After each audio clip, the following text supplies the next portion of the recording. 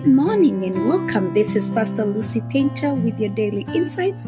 It's a new week and we continue with the series Divine Experience.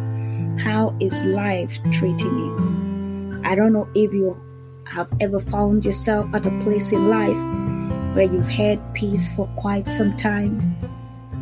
Things have just been flowing smoothly, no crisis, no emergencies. You're just having a good time. But just when you start getting used to that good time, things start to go wrong. Just start going downhill. The backdrop of the text we are going to read today is rather grim.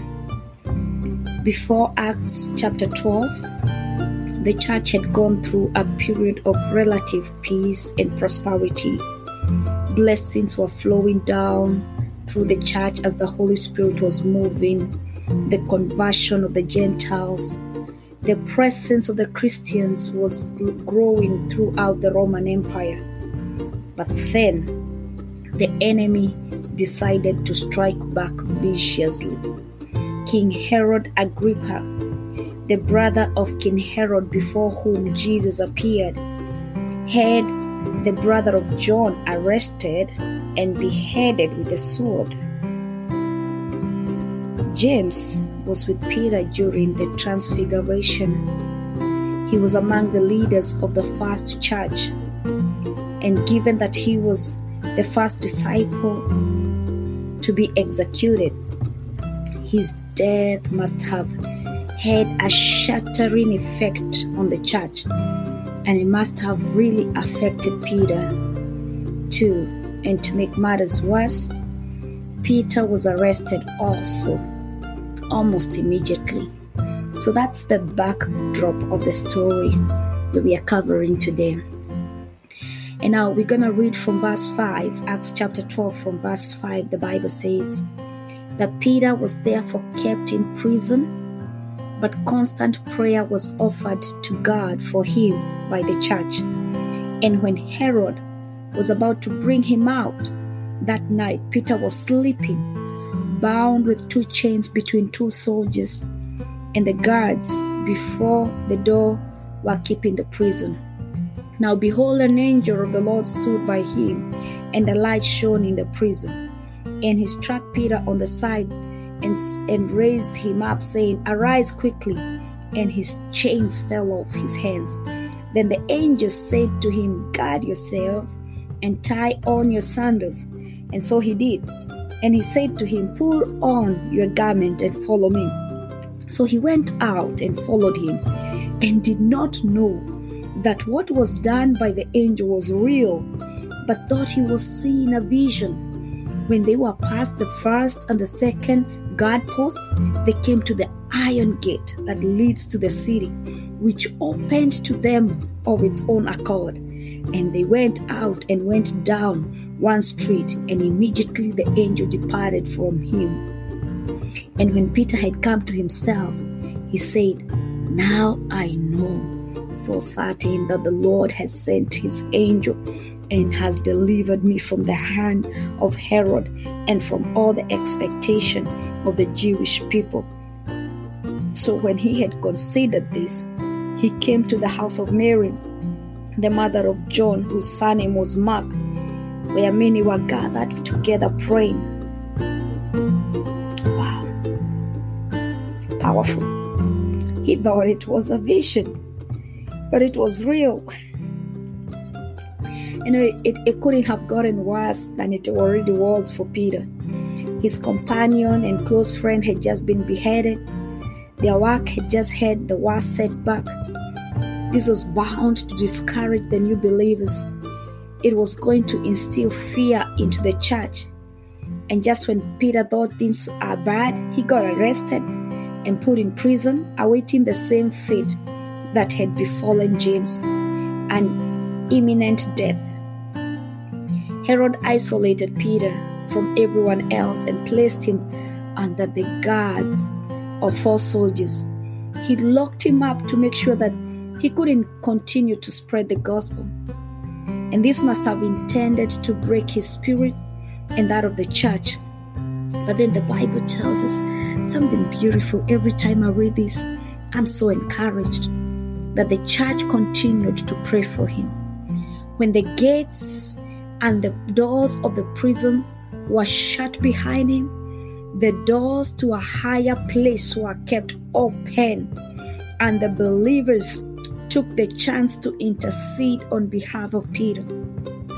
After the execution of James, Peter must have known that the king meant business when he planned on having him executed. And I imagine the feelings of hopelessness that must have developed in his heart, knowing that after all the work he had put into preaching the gospel of Christ, he was going to have such a tragic end.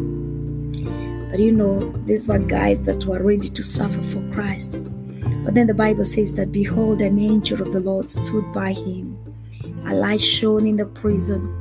He struck Peter on the side and raised him up, saying, "Arise quickly."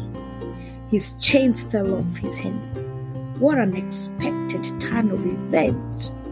A night before his scheduled execution, when his spirit might have as well resigned to the inevitable fate, the Lord sent rescue.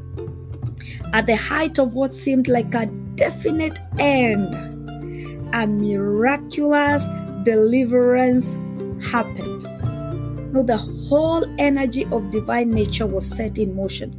It swooped down from the highest heavens to the earth to effect deliverance. The moving spring for that deliverance was the suffering of one man. The aim was the deliverance of that one man, but the effects of it would be felt as long as the church liveth. Hallelujah. Its effect would be the empowerment of not just Peter, but the whole church. When they heard how Peter's deliverance occurred, and I'm sure that you've been empowered even now. When you hear this, you're getting empowered. When the moment of Peter's divine visitation came, when his moment of divine experience came, it didn't matter what state he was in. It didn't matter how many guards were guarding the prison cell. It didn't matter how heavy or how tight the chains were bound. His deliverance was due. And it was so magnificent that he thought he was having a vision. A man who thought he had come to the end of the road, yet the Bible says that the chains fell off his hands, and the iron gate that led to the city opened to them of its own accord. After this one visitation, he didn't have to worry about anything that had been a barrier to his freedom anymore. The guards, the chains, and the gates that stood before him and his ministry bowed to the glory that Peter was walking in. The glory went before him. It shielded him. It made him invulnerable. I can imagine the joy in the hearts of those who were praying for him when they heard that Peter was standing at the door. Imagine the joy they had, knowing that their prayers had been answered in such a miraculous way. We've been saying this in this series, that when the Lord manifests his power, he does it in a way that doesn't leave any doubt about the source of the power. There was no way Peter or those who were praying for him could have attributed this experience to any other power but the divine power of the Lord. And this is what happens even for us. When the Lord manifests his power in our lives, it is always clear that it has been done by his hand.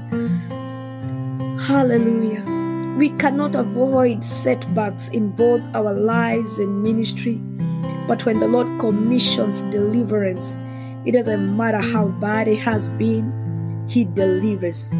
He delivers absolutely. His saving is absolute. His work is complete. He does his work to completion. May you experience your divine experience today. This is Pastor Lucy Painter with your daily insight, and this is Divine Experience, Day 9. Shalom.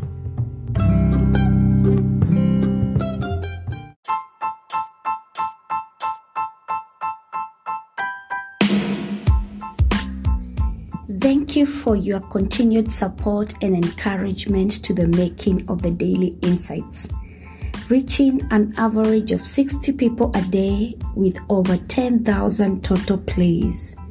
I invite you to partner with us by supporting this podcast through monthly or one-time donation. Your contribution will be used to sustain the episode subscription and hosting platform. My goal is to inspire and share insightful messages in our generation, empowering one person at a time each day to continue serving the purposes of God in our generation. Your support is highly appreciated. Click that support button now and give your support. You can support with $1, $5, or as much as you are able to give. Blessings.